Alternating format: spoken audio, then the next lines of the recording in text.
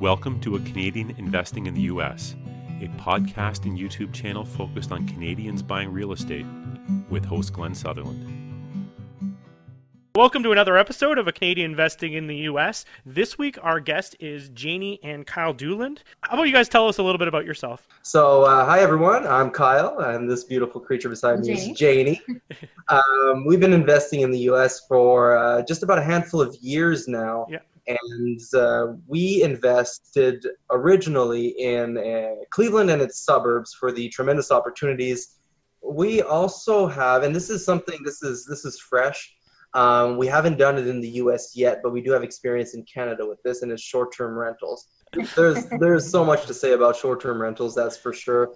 A little bit of history on that. Janie and I we actually have a third partner in this particular company. The company is called STR Properties, and at this time it's purely a Canadian company, and it's doing short-term rentals. Yeah.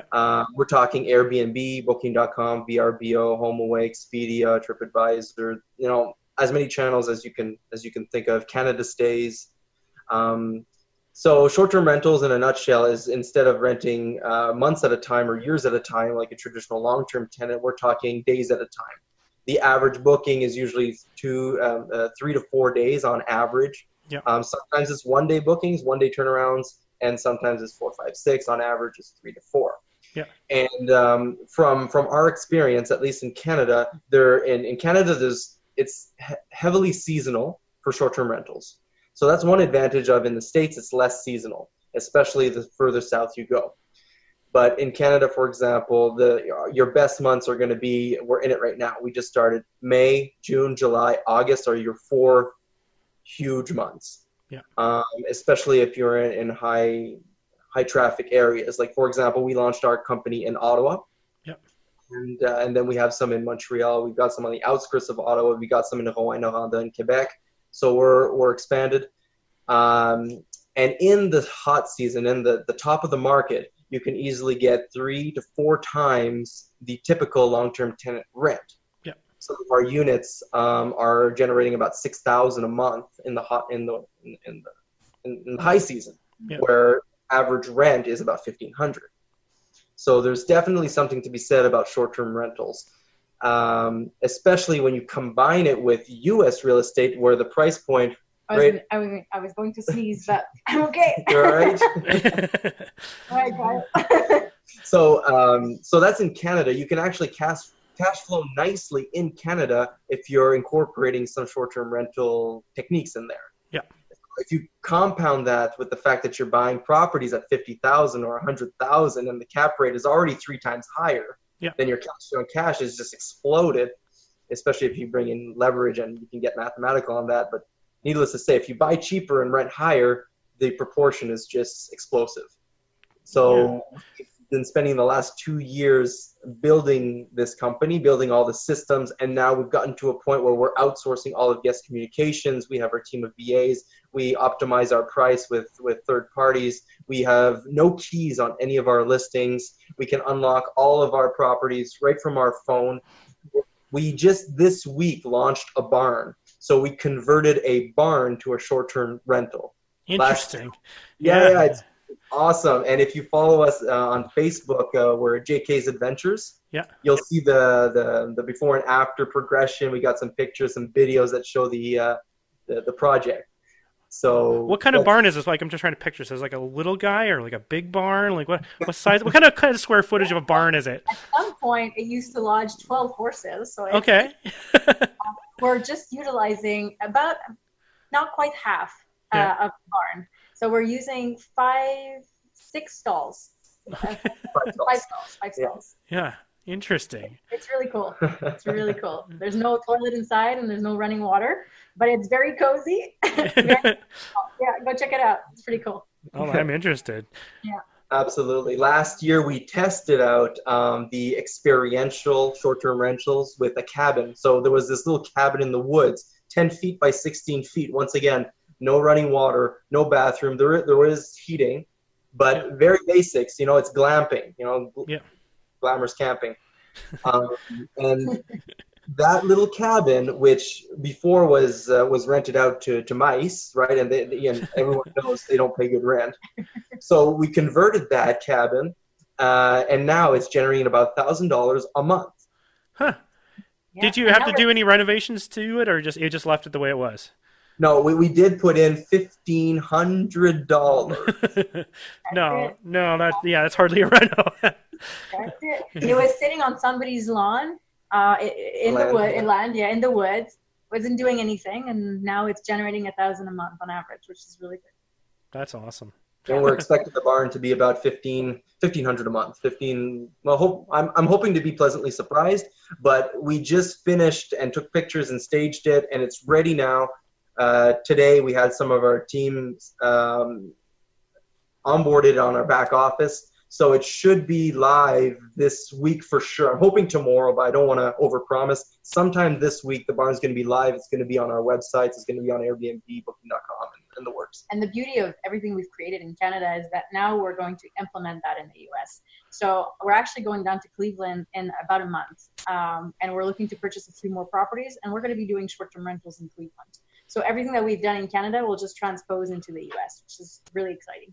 That's one thing I was just about to ask you. Like with doing short-term rentals in like a $50,000 house neighborhood, is there enough demand for that? Do people, well, maybe I'll just go into my story. Like I was pitching doing it in one of my markets, and they said it didn't have a big draw because of, if you wanted to do it, you're going to have to buy an more expensive property in the downtown and not out in, because in the town I'm in, like if you want to buy in like right in the, you can still buy like a $500,000 house, or you could buy 50,000 in a different neighborhood. Right. And so they were thinking that it wouldn't work with some of these neighborhoods to do Airbnb. And is that a concern in Cleveland, that people would be neighborhood specific, or that just a lot of people are visiting just don't know anything about the neighborhoods at all and just go on that? We do a lot of market research. Yeah. There's different softwares that we can use to do that. They really just gather all the information from Airbnb. But what we've noticed in our market, which is Cleveland and suburbs, there's a need for rentals. And Cleveland has Cleveland Clinic, which is world-renowned, which is it's huge.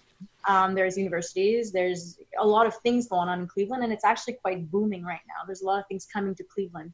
So there's definitely a need for short-term rentals, and there's a price point for everyone. So, as you go out in the suburbs that are maybe less glamorous, you'll rent less, but I'm pretty sure there's a need, and with some market research there is. Yeah. And you might be able to rent it a little bit cheaper to be a little more competitive, right? But I mean, if your rent is $1,200 a month, it's pretty easy with short-term rentals to go get $1,200 a month. Oh yeah. As your first short-term rental investment in the U.S., I would definitely stay out of the ghettos. As a first one, you might want to test it out afterwards. But the most important thing is your reviews. So if you can get your 5-star reviews and your superhost status and your preferred partner status on Booking.com and all these, badges of excellence, if you can get that with a property, that's what people look at, the pictures and the reviews. And if you can keep those consistent, then go for it, because you're going to be top of the market. That's one. Second is, what was I going to say? What was your average occupancy rate when you were testing it out? Like in a month, how many days in a month were booked? Okay. Right? Oh, okay. Yeah. Was that a question? I don't know. Yeah. Well, I don't know. I don't do short-term rentals at this point. I thought you said you tested it out. No. I just quizzed my property manager to see what other people have been doing. I'm like, hey, could I turn some of these into short-term rentals at my portfolio? And she said, I don't really recommend it. But I don't know if maybe she was not interested in being the property management for that, because I know it's a lot more work. Do you use property management for your short-term rentals, or do you do them yourself? Or So interestingly, I'll just finish up on what I was saying. Sorry, I'm good at going way off topic. I'm sorry. so I just want to close the loop on that. Yeah. So No, let's do it. It's super important. The more heads you can get in beds, the more you're going to make. Right. If your property is empty half the time, well, that's 50% of the potential income that's just, untapped. Mm-hmm. So you need to put in the marketing effort. You need to put in the strategies and the special discounts and the promotions and all these things so that you have top occupancy. Now, on our entire short-term rental portfolio in Canada, which is a seasonal market, you got to keep that in mind because in the dead of winter, it's more difficult to fill up those rooms. We have over 91% occupancy year-round. Wow. Right? Market average is usually between 65 and 70%. No matter where you are, say, well, in the markets we've looked at, so Cleveland, Ottawa, Montreal, Windsor, Niagara Falls, all those areas, they were about 70% on average. That's average occupancy. So when you price it right, when you give in the discounts and you have really lots of effort in the right place, you can bring the occupancy up and fill up those rooms. That's super important. If you're going to do short-term rentals, you need to fill it up. You need your occupancy to at least be around 90%. Okay, and so you do that. Do you do paid ads or anything to bump your listings, or just posting on a lot of platforms? Like, is there any other tricks to this? There are loads of tricks. That's for sure. That we can have a whole conversation on just that alone. But just some example. Okay. One is you have a guest coming in at, say, 3 p.m. Yep.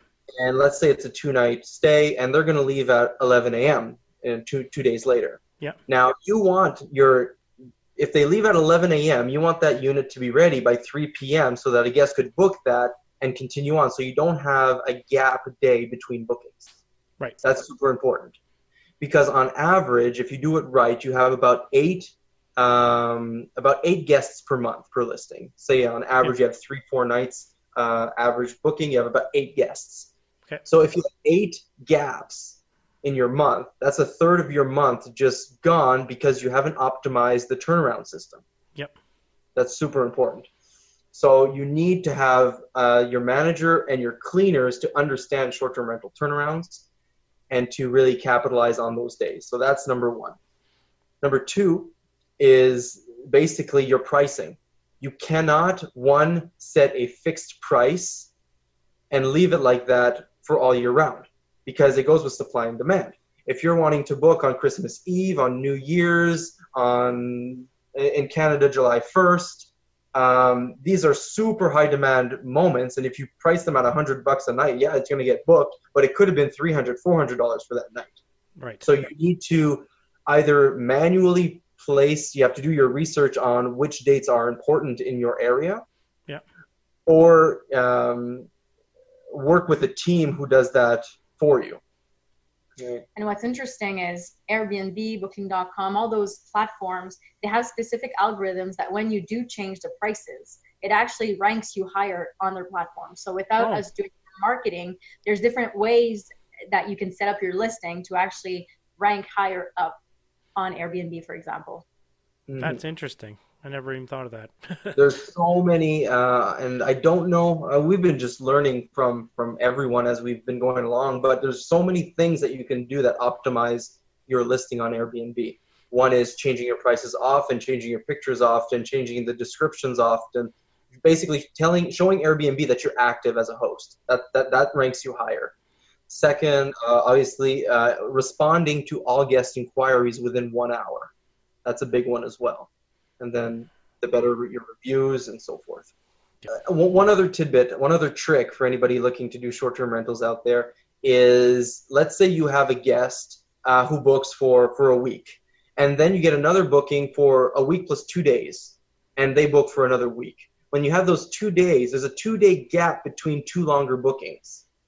It's extremely difficult to fill, be that specific. You need someone coming in for those 2 days. It's very difficult to find that. Yeah. So how do you fill that up? You offer discounts. Right. So you go back in and change stuff to push people into those days. So because I've done it before, even I've jumped into a property in Miami just for a couple days. It was really cheap, and then we'll have to jump into our more expensive one for whatever. But if we the first part of our trip, we could get a super discount, and we'll slip around and make it work, right? People do crazy stuff to save a buck. That's right. And better yet, so that's one thing. You can market it right on the platform at discounted rate. That's great. Or how about you ask the people who have already booked your unit and who are already staying there on dates adjacent to those dates? So they've already booked 5 days. Yeah. wouldn't they like to have a little message? Hey, I saw that you're there. I hope you're enjoying your stay. I noticed that I have an orphan day following your stay. Would you like to extend at a discount? Huh. That's a great idea. It's a mutually beneficial option, right? Absolutely. Cool. Just let's jump back. Property management. Do you do it? Do they do it? Awesome. The way we've built this, and it's quite unique. In the U.S., we hire property managers, and they do their thing. For short-term rentals, we've actually developed a proprietary approach. Yeah. And it's we attract driven entrepreneurs who want to become local listing managers under the STR Properties umbrella. Okay. So these are people who, and I'll develop this further, but basically what it allows us to do is to gain listings anywhere in the world. Yep. First, it allows absolute scalability. We have broken down the short-term rental business model into two pieces. Everything that can be done remotely, which our company will handle remotely. Yeah. And then everything, and there's not that many things, but everything that needs to be done physically on site. Yeah. The things that need to be physically done on site are the following. Emergency contact, should there be an emergency at the property and we need someone to go down and check things out, that person, our local listing manager, is responsible for going there to be on call. Okay. But very, very rarely, we have so many systems and backups in place that's rarely the case. Yeah. Then we need our cleaners to be quality controlled. So that person, especially at the beginning, when they're vetting cleaning companies and they're seeing the work, they're the ones who are going to give the pointers and say, okay, you missed this spot, do it this way. This is the cleaning manual that we've created for you. Take a look. Can you read? This is what we asked you to do and it's not done. So quality control is super important. At first, more heavily, but as the cleaners understand and do a good job, then our local managers can back out and do spot checks every couple weeks, couple months, right, if everything goes well. Because we'll know if a cleaning is not done. We get it in the reviews. Gotcha. Yep.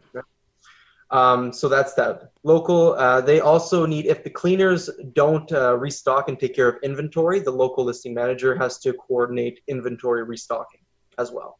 But that can be negotiated into the cleaner's fee if they do it that way. If people wanted to get a hold of you, what's the best way to do so? Few ways. We're quite active on Facebook, so Yep. it's jks.adventure. Same on Instagram, so jks.adventures. And by email. By email is a great way. Our main email is info@Weminji. That's WEM like mother, IN like Nancy, DJI-properties.com. I'll put it in the show notes for people. Yeah, that one's a little tricky. Yeah. Oh, well.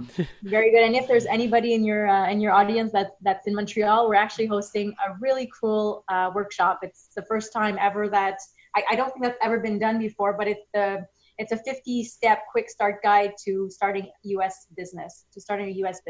So it's the how to get started in U.S. real estate, and we're going to give people access to our accountant, our attorney, just the step-by-step. A lot of people are fearful of, the next step or what to do. We'll be teaching that in Montreal. And to sign up for that, it's nowfortomorrow.club.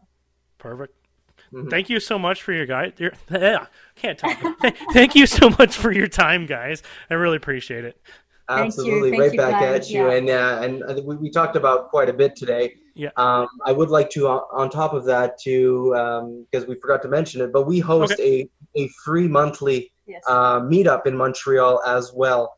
And the topic is U.S. real estate investing, remote U.S. real estate investing. So it's right on par with what you're doing. Yep. But if anybody's in Montreal and wants to meet us in person, that's a free event we host monthly. It's on the 4th Thursday of every month. Okay. And so I just wanted to throw that in there because it's free and it's a lot of fun. It is a lot of fun. And there's giveaways and trips to Florida and all that fun stuff as well. Awesome. If I'm ever in Montreal, I'm going to have to, at the right time of the month, to I'll have to come visit. Fantastic. Well, thank you so much for having us on the show. Thank you. And if there's any follow-up questions from yourself or from any member of the audience, we'd be more than glad to take it one-on-one or to come back on the show to address any specifics. whether it be short-term rentals, investing in Cleveland, masterminds, we didn't even touch about that, or mobile home parks. I mean, we think we have a lot to give and a lot to share, and we'd love to do just that. Yeah, by the sounds of it, might have to have you come back on a few more times. Anytime. All right, thanks very much. You got it. Thanks very much, Glenn. Take care. Have a good one. Cool. Cheers.